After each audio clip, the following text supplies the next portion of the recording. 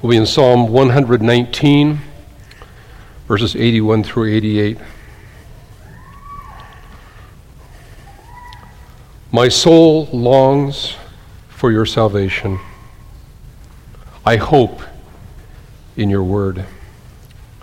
My eyes long for your promise. I ask, when will you comfort me? For I have become like a wineskin in the smoke. Yet I have not forgotten your statutes. How long must your servant endure? When will you judge those who persecute me? The insolent have dug pitfalls for me. They do not live according to your law. All your commandments are sure. They persecute me with falsehood. Help me. They have almost made an end of me on earth, but I have not forsaken your precepts.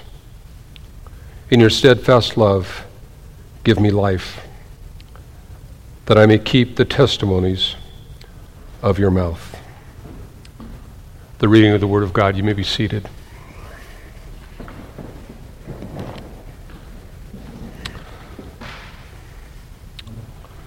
Grateful that Guga and your elders have asked me to speak to you this morning. It's an honor to be here. I bring you greetings from Gospel Fellowship Community Church. We celebrated our 19th anniversary as a church the first Sunday in October, and we're praising God for that. We're grateful for his kindness and mercy in allowing us to meet these 19 years, except for a short time where we had to meet in homes for other reasons.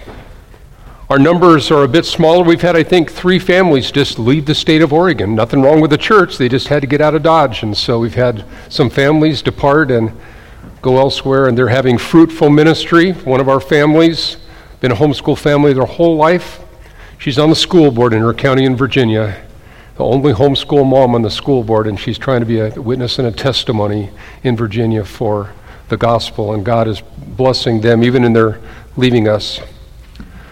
Last Sunday in our church service, we just had to stop right in the middle of the worship set and just ask the Lord to pray. There's so many needs right now within the body, just so many hurts, so many sorrows, so many difficulties, just people just living in hard places, and we just felt led to just stop and pray. And so rather than just a pastoral prayer, I just looked at somebody and I said, you know this person, would you come up front and you'll pray for them? And you know this person, would you come up front and pray for them? And just let the Holy Spirit just lead. And it was a marvelous time of prayer, but we're dealing with very real hurts within many churches right now, and maybe yours is included in that, and maybe this passage today will help us as we look to waiting in urgent hope. Today I'd like to direct your attention to one stanza of Psalm 119. By way of reminder, we don't really know who wrote Psalm 119. Many suspect it was David, but we don't know for sure who wrote it. You know it's the longest psalm of all the psalms in your daily Bible reading. When you get to the psalm of the day and you get to Psalm 119, you're going to be there for a while. Right? You're going to be there for a little bit. It's also the longest chapter in the Bible. It's longer than many of Paul's letters, just this one psalm. There's 22 stanzas in the psalm, and each one of those stanzas represent one of the 22 letters of the Hebrew alphabet. And then within each one of those verses of the stanza, the first word of that verse in that stanza corresponds to the Hebrew letter that's at the head of your Bible reading, as you see there, and look in your Bibles and you'll see that. It's amazing how it was written and recorded. It doesn't have quite the same flow in our English Bibles as it does in the Hebrew Bible, but I can't imagine sitting down and going, A is for adore. Adoration is commendable. I can't even think of a third A.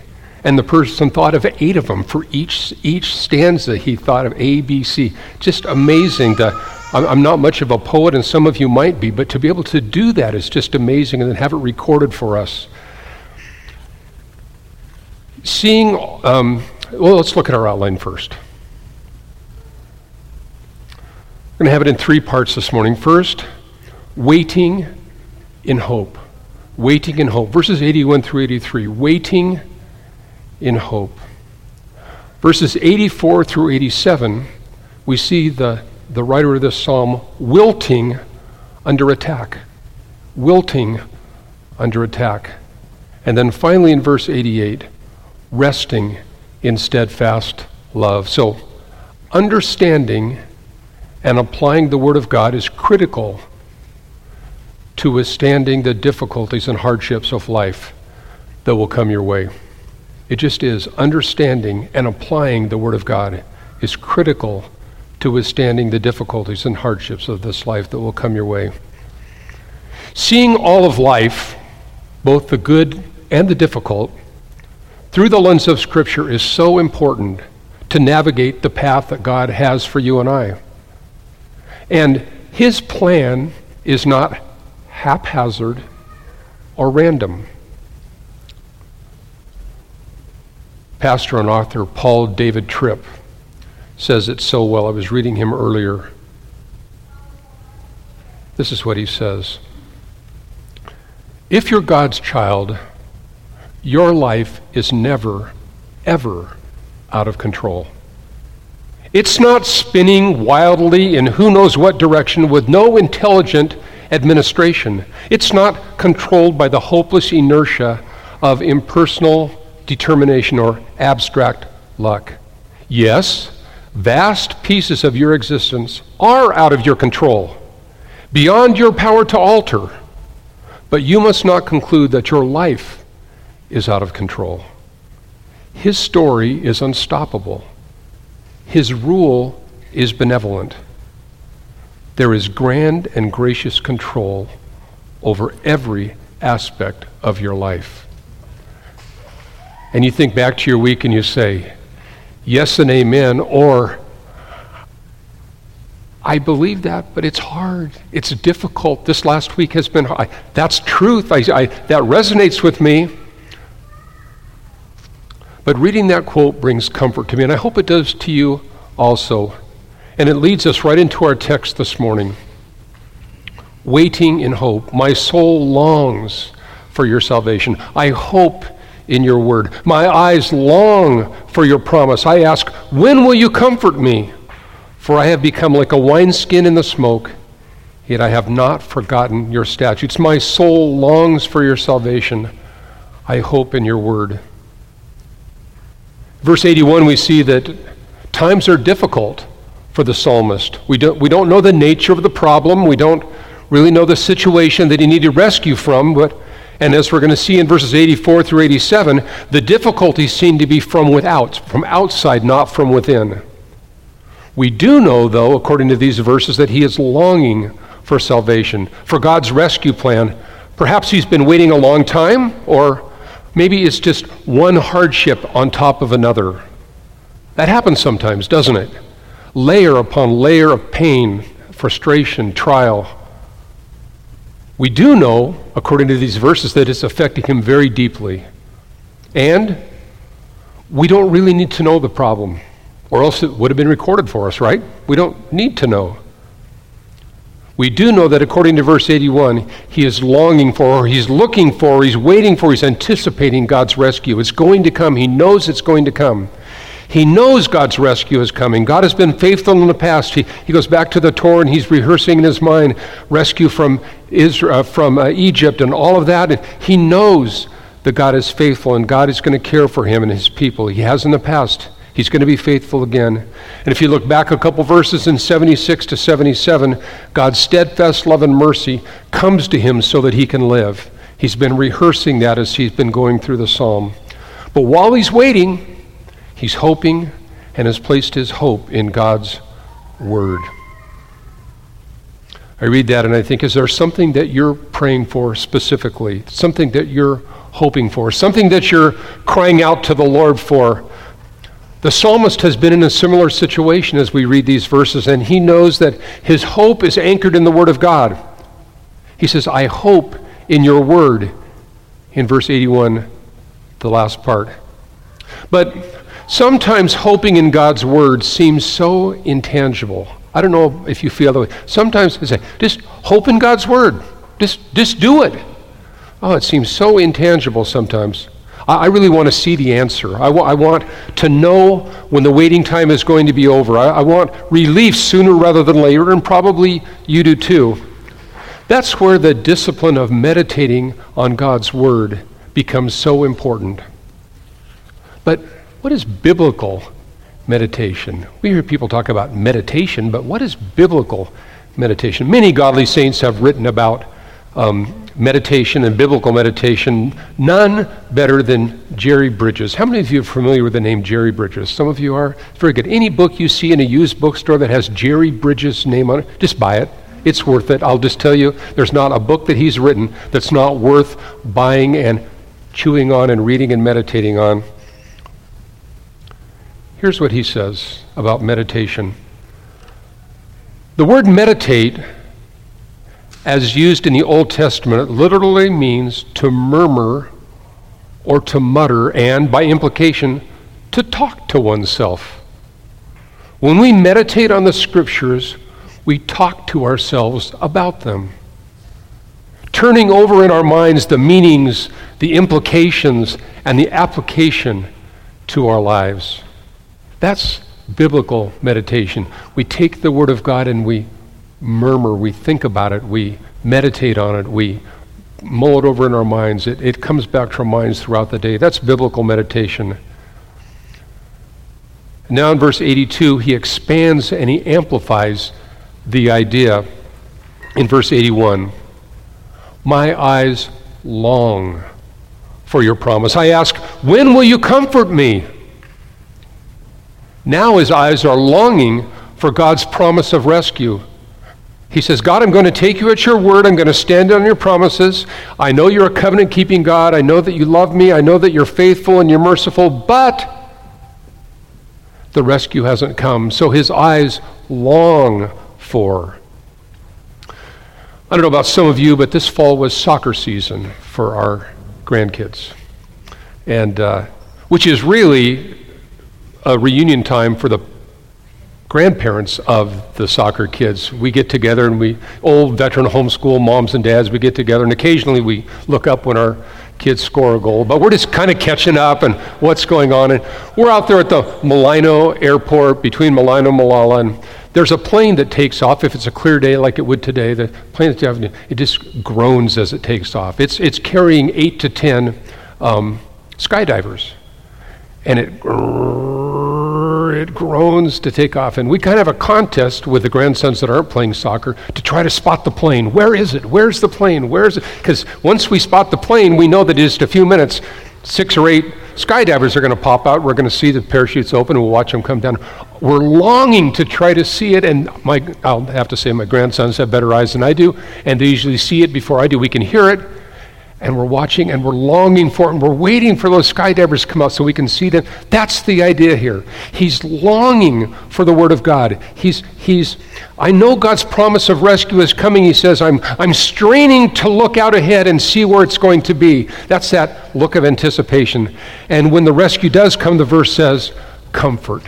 He gets comfort when rescue comes. There's no comfort like the comfort of the Lord, often tangibly expressed through other people. Haven't you found that to be the case? When God's comfort comes, it's sometimes very personal for you, and you get that peace in your own heart, but often it comes through one of you to somebody else in the body. That's where the comfort comes from. Then in verse 83, the psalmist illustrates his current situation. He says, for I have become like a wineskin in the smoke, yet I have not forgotten your statutes.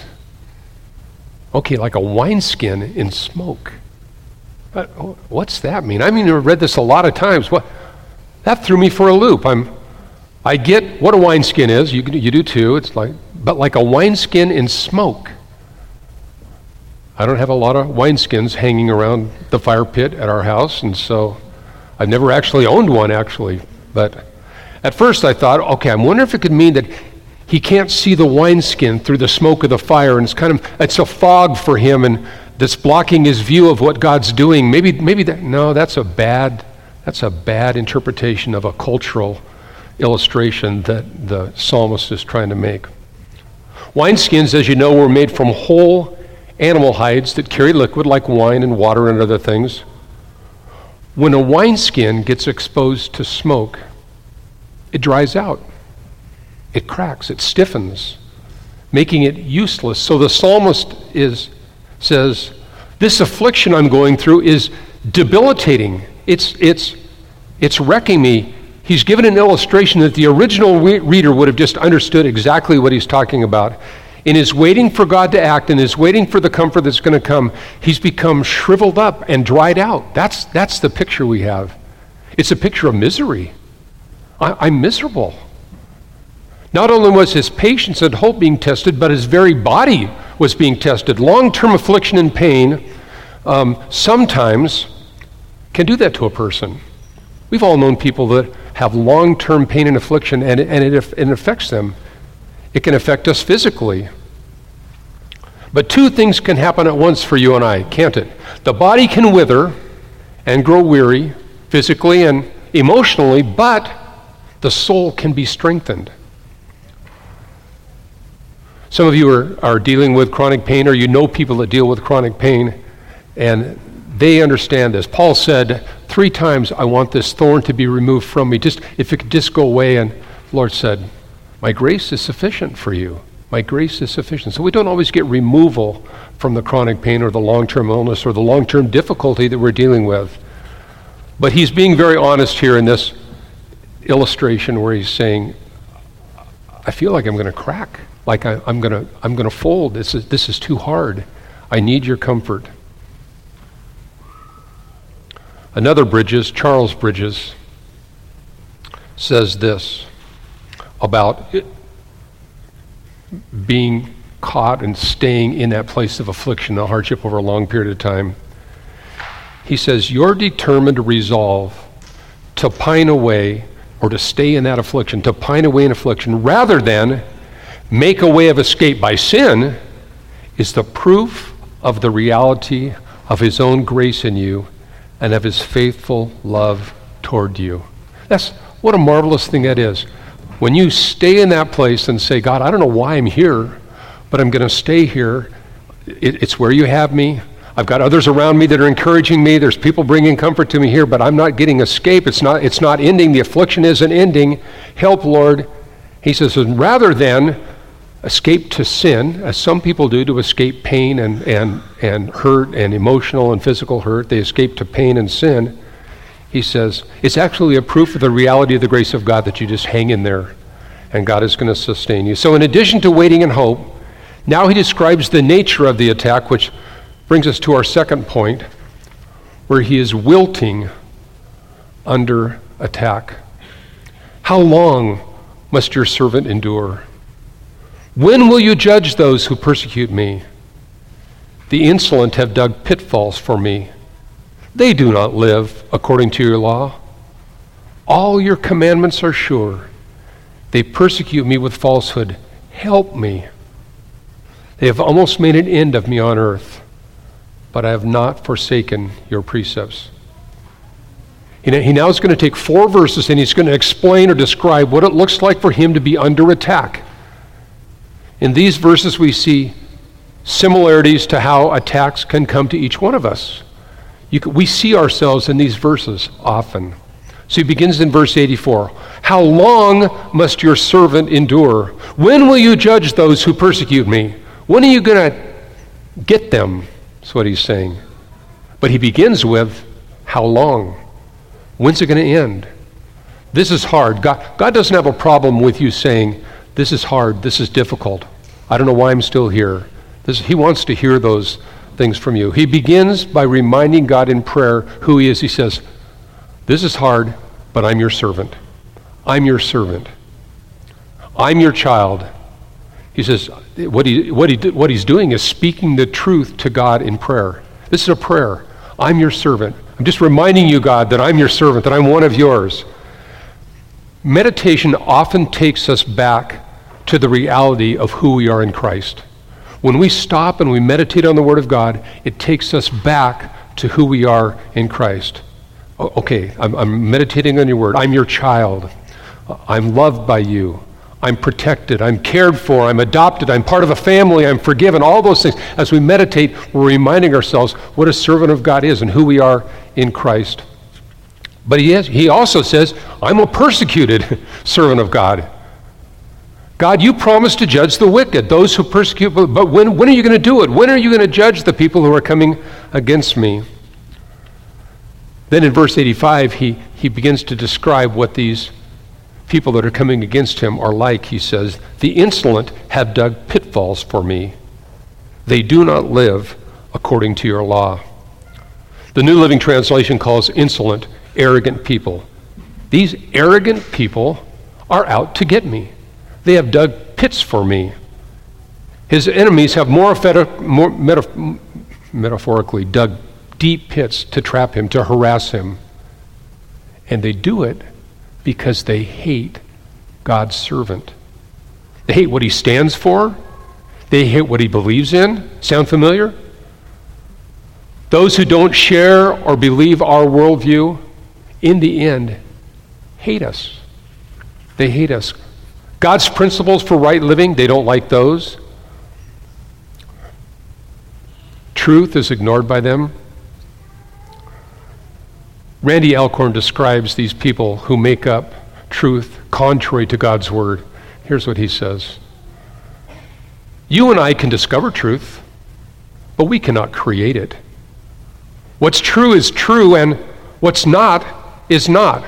For all of us, that's everybody, all the time. Our culture views truth as something inside us, subject to revision according to our growth and our enlightenment. Scripture views truth as something outside us, which we can believe or not, but can never sway. God's truth is true all the time, for all time, until he comes back and beyond. At street level, the arrogant, the insolent think that they can create truth. They really do. Truth can be discovered for each person by what's inside of them, something each person can discover for themselves. My truth, we hear that often, my truth. You hear the phrase, follow your heart. It's one of the worst pieces of advice you can give to somebody. Just take that out of your counseling vocabulary.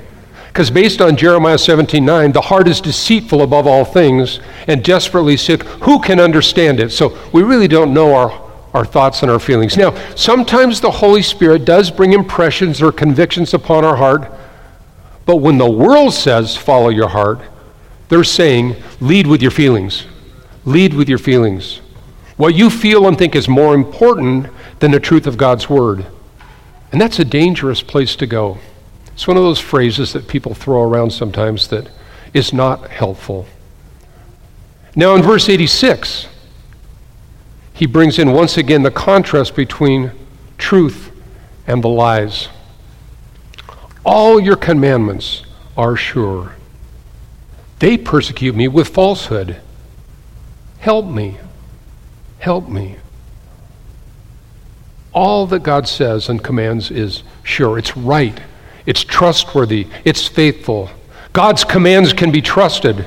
I have to believe that, and I have to remind myself of that, because my enemies, the world system, the people out there are saying, they're persecuting me with falsehood. They're saying lies. I'm being wrongfully persecuted. I'm being lied to, and I'm being lied about. You see this on social media all the time. What people say to and about each other, they would probably never say in person.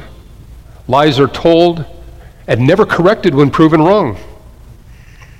Narratives are being constructed to get a desired outcome.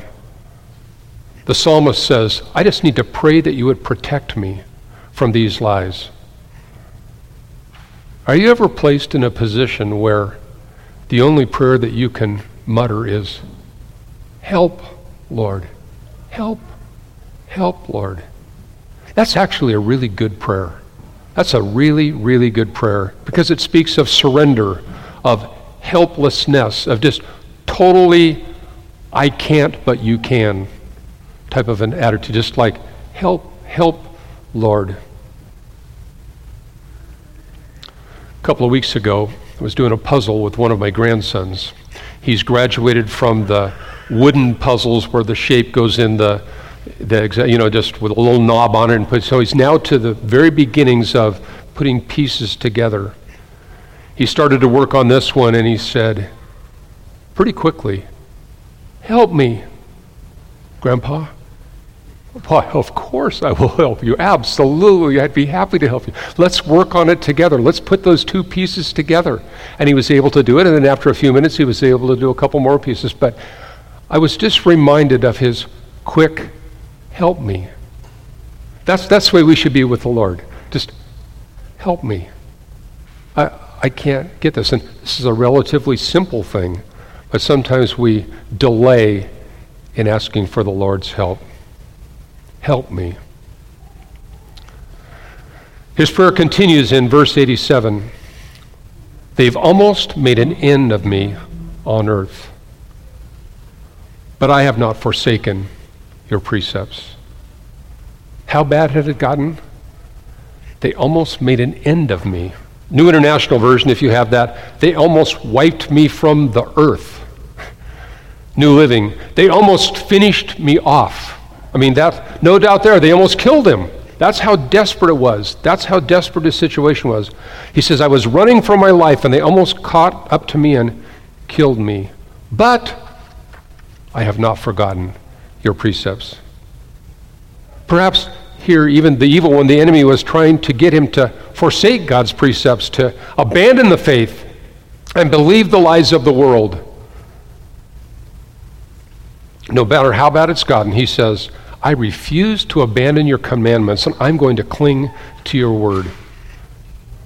Sometimes you're going to be in a position of counsel or comfort to somebody when you just have to say, "I know how bad it seems, but don't abandon the word of God. Don't abandon."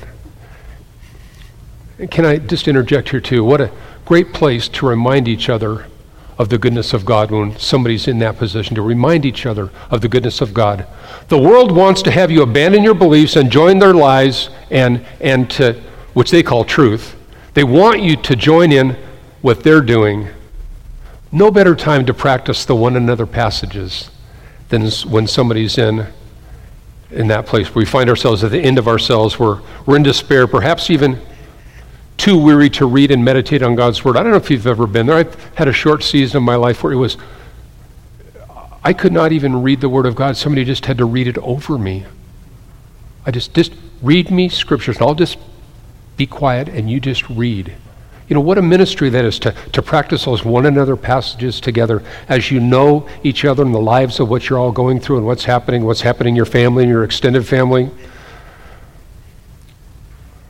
That's when you and I need each other the most. We speak the word of God to each other. We pray over each other. We put an arm around each other. We're present physically and in prayer. And sometimes we're present just with our physical presence. As a chaplain for the police department a while back, I learned that they call it a ministry of presence. When you walk into a home of somebody you don't know and there's just an extreme crisis that has happened, perhaps an untimely death or a suicide or something like that, they really don't want your words. They just want you to sit with them. And when they ask for something, they'll ask, but mainly just a ministry of presence, just being there is a comfort. And you'll all be in that place if you haven't already. You'll be in that place where you just be a ministry of comfort to somebody. When we do that, and when somebody comes alongside of us, we're much less tempted to forget God's precepts because it's being worked out right in front of us, to us, you to somebody else. A brother in our church back in Gladstone has been in the hospital this week with complications from COVID. No visitors. Wife couldn't go in and visit him. Nobody can visit. I put on my best pastor clothes and my biggest black Bible and walked to the hospital and gave my business card and said, "Yes, I'm Pastor Steve. I would like to visit one of my parishioners. His name is Sean." The gentleman was called up and looked at me and he said, "I'm sorry. Absolutely no visitors. No visitors." All we could do for a whole week for our brother was just pray for him at a distance and pray for his wife, bring a few meals, sit beside her. We couldn't get in the hospital to be with him, for that ministry of comfort with him. We just pray, and I was able to call him, and I said, do you need anything? He said, just pray for me. Just pray for me. That's all he said, just pray for me. So we prayed. That's as close as we could get. Good Lord willing, his wife is picking him up right now during church service, and he's coming home after a week there, and it didn't look too good a few days ago, but he should be coming home. And that practicing those one another passages with each other, not to belabor it, but like no time that I can remember in the life of the church, your church, our church, the opportunity to practice the one another passage, love one another, pray for one another, give to one another, encourage one another, all those one another passages. Just review those. They're there, and they're for us to do right now. And the psalmist is saying, help, Lord, I need help. And that's a tangible way to do it, which leads us to our third and final point. Guga said here, I kind of preach shorter than you do, Guga. He says, they're going to love that. That's what he told me. They're going to love that. So the Lord bless you as we get to our third and final point. And as Guga watches this, and I hope he's laughing when I said, resting in steadfast love. Verse 88, the third point. In your steadfast love, give me life, that I may keep the testimonies of your mouth. The psalmist now returns again, as he has throughout Psalm 119, to the steadfast love of the Lord, that unfailing hesed love of the Lord, that it's his covenant-keeping love. He returns. That's his anchor. That's bedrock for him, is the steadfast love of the Lord, his unfailing love. I fail. I'm often slow to cry out to the Lord and ask for help, just like you probably are. When he returns to the steadfast love of the Lord, something really tangible happens.